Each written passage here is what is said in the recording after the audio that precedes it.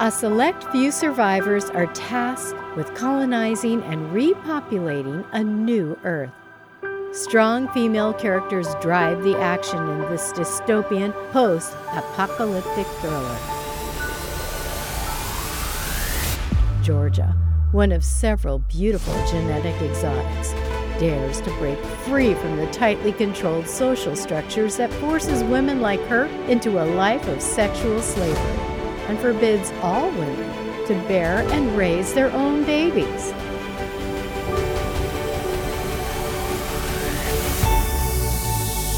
Enter the hatchery.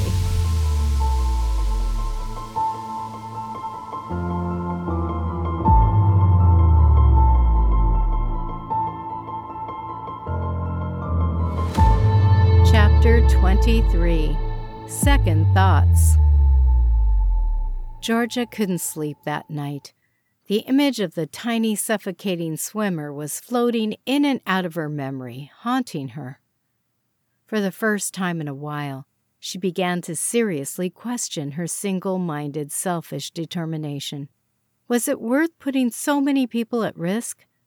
The list of reasons for abandoning her dangerous plan to raise her biological child was growing longer than she ever expected.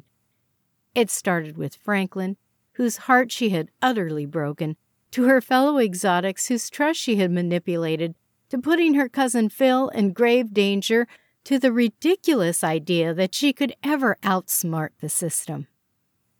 There had been less of Phil around lately, and more of Arthur.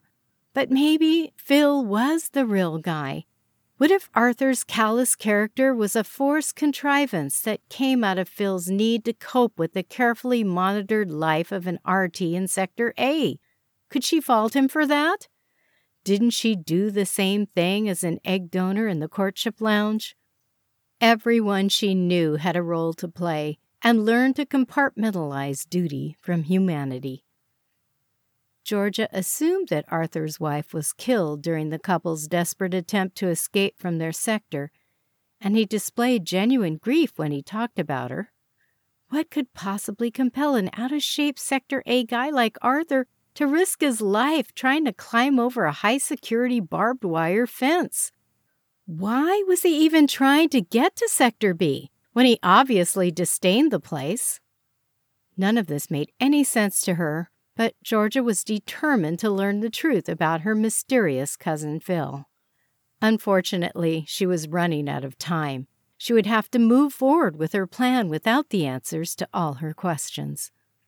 When she first met him, Arthur had disdainfully declared Sector B a stinkhole, so Georgia deduced that Sector A provided a vastly superior standard of living for its citizens. She could also conclude that Arthur's home sector was out of range of the stench of the sulfur haze produced by the volcanic ring that bordered Sector B. She also learned enough about New Earth's geography to understand that Sector A was located in close proximity to the planet's seat of government, where the leaders lived, and where they controlled everything and everyone from this remote, unseen location. She had certainly never tried to venture outside the boundaries of her home sector, and had never met anyone who claimed to have come from anywhere other than good old Sector B, at least not until she met Arthur. Whatever Arthur and his wife were running from had to be bad enough to make it worth the risk of being shot by the border guards or caught and sent to realignment.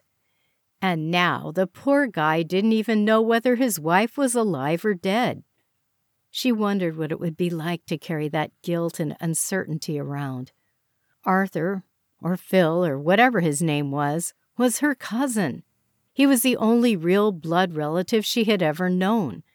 She felt a compelling instinct to protect Phil, and since Phil was Arthur, she resolved to protect them both, even though Arthur was an arrogant asshole.